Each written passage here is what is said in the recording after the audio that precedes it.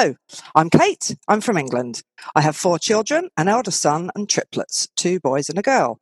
I've lived in 3 countries and gave birth to my triplets while living in Hong Kong 18 years ago. Hi, and I'm Carola. I'm from Scotland. I have 3 children, an older daughter and twin boys, and gave birth to them all here in Belgium. We have 33 years of parenting between us, 7 children, and experience of 5 countries. We are here to take you from panic to peace, pregnancy to parenting. And together, we are the Mighty Mothers. Hello. Hello. Welcome back. The last time we spoke to you, we were talking to our lovely guests, Bump and Babe Skincare. And after speaking to them, I went and had a look in my diary. And weirdly, or not, a friend of mine at the time, Australian lady, Melissa, made creams. She used to do that. She used to make tinctures and creams and so on, using essential oils and stuff. And at the time, around the beginning of May, I had incredibly bad piles. Another joy of pregnancy. And she made me this cream, and I'd written it down. She'd called it FYA.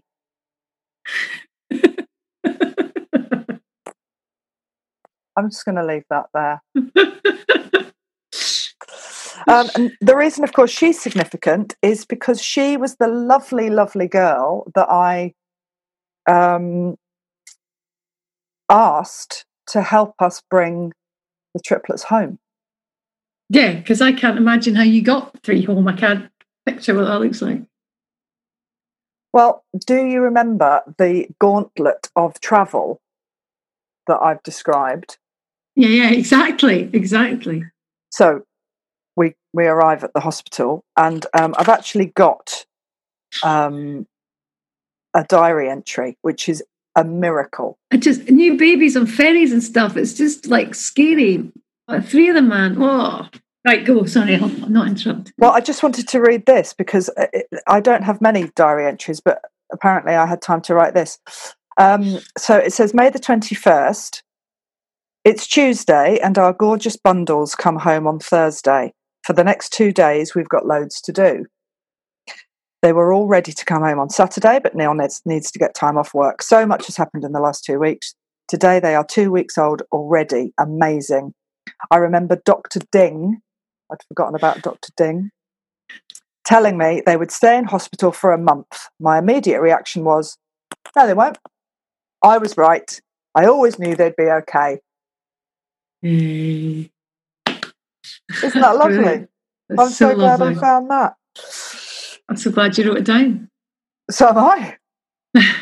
So obviously, there is nothing written after that. Oh no, because they came home. Because they came home. I watched, before you start, I read a thing yesterday about a woman coming home with triplets, and she was very emotional leaving the intensive care ward because she felt very selfish because she'd been told they wouldn't all come back out at the same time, and she was concerned that one would end up left on its own without its siblings and then they all came home at the same time, and she just burst into tears, and she said there was another woman there waiting still for hers, and she felt very selfish that she cried, but she was so emotional that they actually all got to come home, but also oh my God, I've got to take 3 home.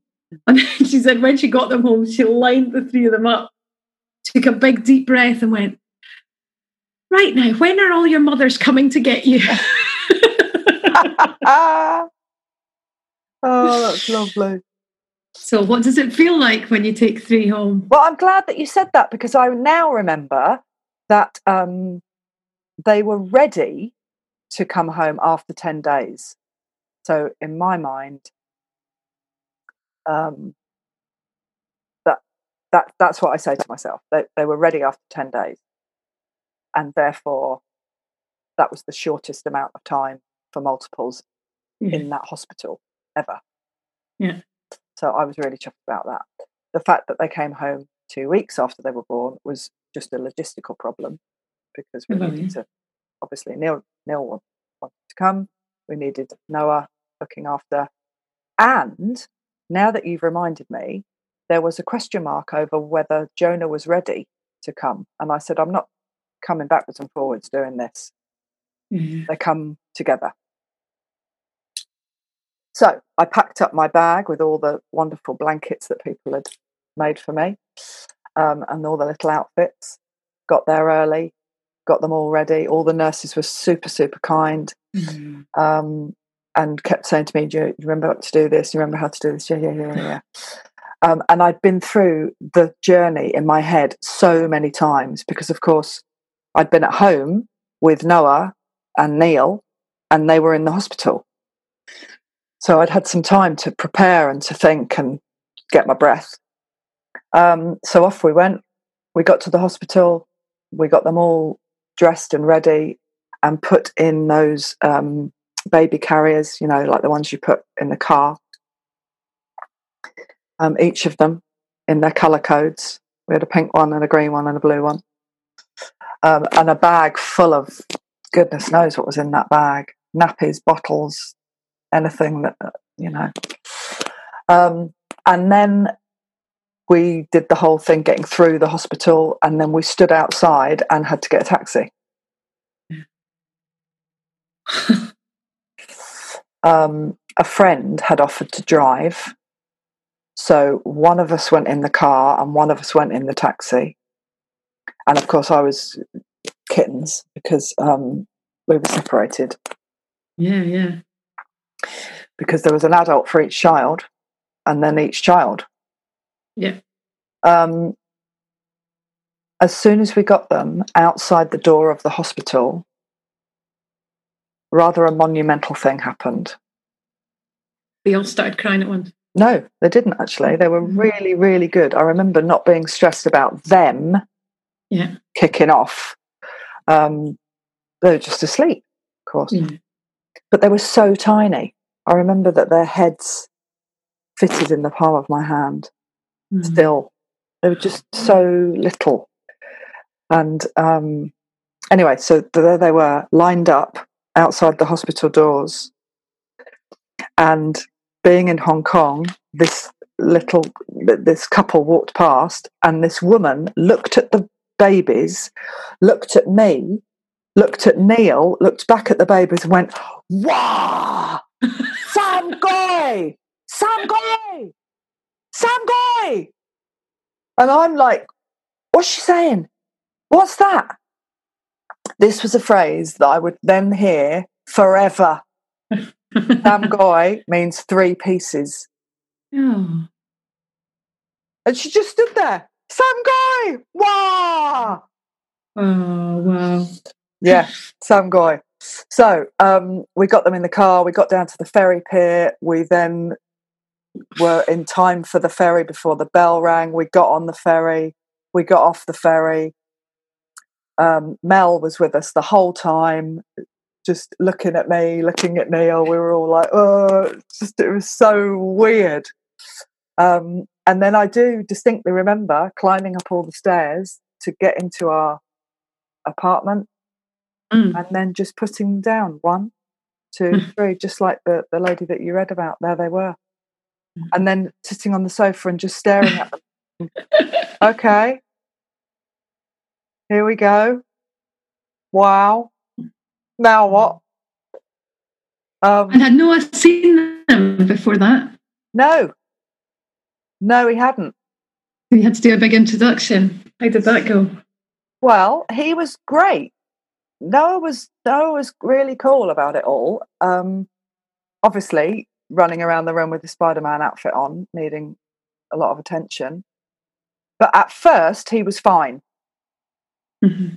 And he just sort of got into the swing of things. And every time they were asleep, him and I did something together. But it was a bit of a journey, obviously, but it went smoothly. And we wouldn't have been able to do it without Mel. That was the case from then on. We always needed somebody around. And did yours sleep straight away in 3 different cots? No, we put them all in the same cot the first few weeks. Yeah. And in our room. Too cute, yeah. They just all gravitated towards each other, and I'm still... Yeah, they'd end up in a wee pile in the bottom. Yeah, just all curled up like little kittens. And I'm still gutted that I don't think... There must be a photograph somewhere, but I've not found it yet. No, I think I've got more sleeping ones together than a lot of other things. Your turn. What happened? My turn. Okay, so we left. Brian turns up with 2 car seats. And we put them in. And they're always, like you say, too wee, so small to be doing that. But you have to kind of get them home. And then we got to the front door and had bags of things, just things that we'd had at the hospital, because I'd been there for a week. I remember getting in the lift and somebody saying, "Oh, it's okay, just come in." And I was like, "We can't, we've got tons of stuff and there's 2 of us and 2 babies. We'll just wait till the lift is free to get down." And we kind of filled the lift with stuff. I don't know what stuff. I must have had a wee suitcase. I can't really remember. I just remember the boys in their car seats. And we went down to did all our exit papers and stuff we had to do at the hospital, and then went, well, we're not walking home. So popped them down and went to the reception and asked if they could phone a taxi. And I think they were a bit stroppy and we're like, "Look, we've got 2, please just, can you do that?" And people would then pass, because it was right at the entrance hall, and not the same explosive response as your women outside for you, but people would be like, "Oh, wow." And I remember feeling so proud and so chuffed, you know. And then we got the taxi pulled up right outside. Brad said, "They'll stand out and wait on it. And you, okay, we keep them in here, keep them warm." And I can't remember why, neither can he, because I asked him earlier. But we got them into the car. I think the guy had something in his boot or something. I don't know. But because all our bags and stuff had to go in, at the end of the day, there was no room for Brian. So he had to walk home. And he walked really fast. I said, "You go now and just let me load them up then, so you're back at the same time as me to help get them out of the car." So I sat in the back of the car, really all proud. The taxi driver was like, "Wow, look at them." We got home. It wasn't far, but we got home. And Emily was at home and my mother was still there. And walked in with them. We took all the stuff in first. And they were all excited because Emily had been coming to the hospital every day. So she'd held them and seen them, and beforehand they'd bought each other presents. And so she was really excited. And I walked in front door, walked into the sitting room, the door was closed, which was unusual. And they decorated the whole of the sitting room. There was balloons and bunting and homemade happy welcome home banners and stuff. And I just went, "Oh," and I just burst into tears. And I will shock you, I'm a bit of an emotional person anyway. But I was just so touched that they'd gone to such an effort, so overwhelmed that I'd just brought these babies home. You know, hormones, it was just a whole everything. And then they were like, "Come in, cup of tea." Same thing, we just put them down. And I was like, "Oh, can we take them out? Can we just hang on a minute? Just let's just breathe, have a cup of tea." And it was so, so lovely. And then they got them out of the car seats at some point quickly. And I was holding Charlie, I remember. And Emily was sitting on the seat beside me and she went, "Oh, what's that?" And she went like that with her finger to stick her finger into the fontanelle on his head. You know, that dip on the top of the head. She went, "Oh, what's that?" And I went, "No!" And I just threw Charlie at Brian and ran into the bathroom, and I was in floods of tears. And it was I remember so clearly, a whole mixed emotion. I thought, I can't go out looking like this. Don't look very pretty when I cry anyway. I don't want to scare Emily, but I was so torn between, don't touch my baby, that whole protective new mother thing, and, oh my God, I've broken my daughter. How's she going to cope with new babies in her life? And who do I protect first? And feeling really divided and overwhelmed and emotional at that, and the emotional impact on them, you know. It was really like, oh my God. And then calmed down and said, sorry about that. It was just a bit of a. She was fine, but I said you've got to be really careful with babies' heads and blah blah.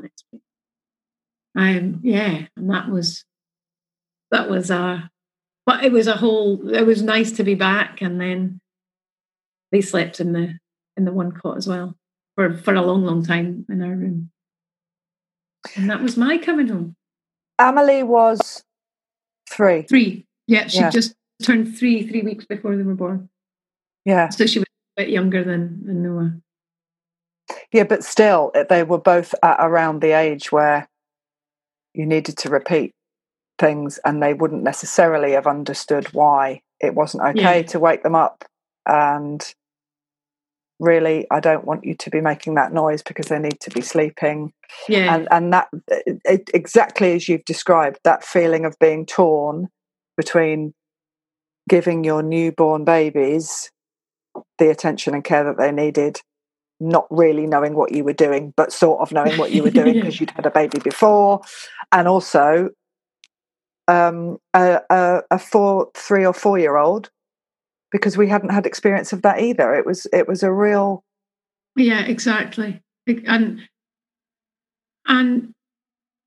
we tried to, just you talking about sleeping there, we tried to always, even with Emily, have a lot of noise going around, because I was like, we can't have babies that you have to tiptoe around the house because they won't go to sleep. They need to get used to just having a noise around them, because then that's just too crazy. So that bit wasn't so bad. But another thing I've just remembered, that afternoon there was piles of cards and from people had come in, because I'd been in the hospital for a week. So Brian contacted people, and there was cards sent from Scotland and all over the world. So cards and presents and tons, and they were like, open these, and it was just too much all at once. I was like, no, I can't do it just now. I need to do it a bit gradually, and and then write it down to remember to send thank you cards. But I couldn't do it all at once. It was just, I need to just enjoy being back at home first.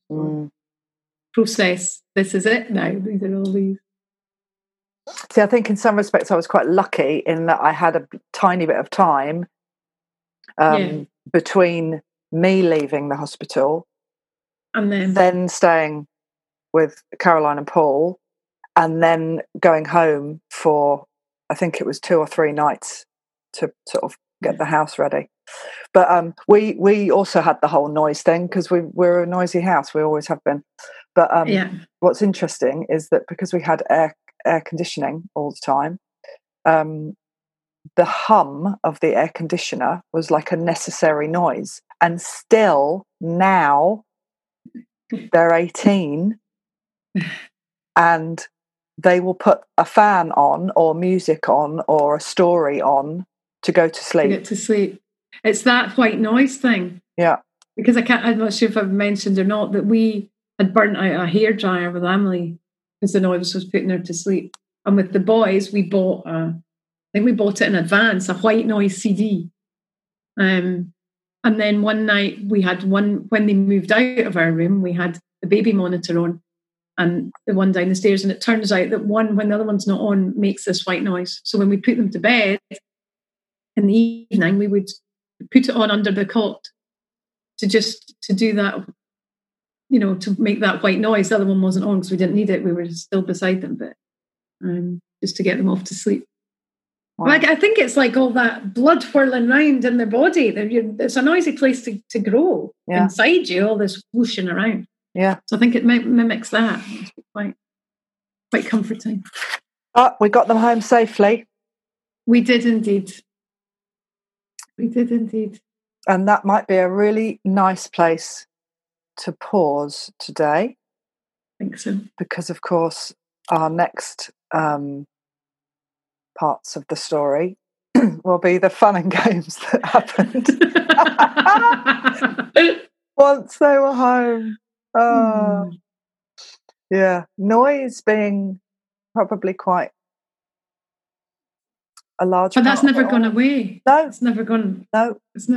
We're noisy too. Well, you can't not be when there's hundreds of people in the house. Yeah. Right, so next time. Thank you all. Thanks for joining us. And speak to you next time. See you next time. Bye. Bye.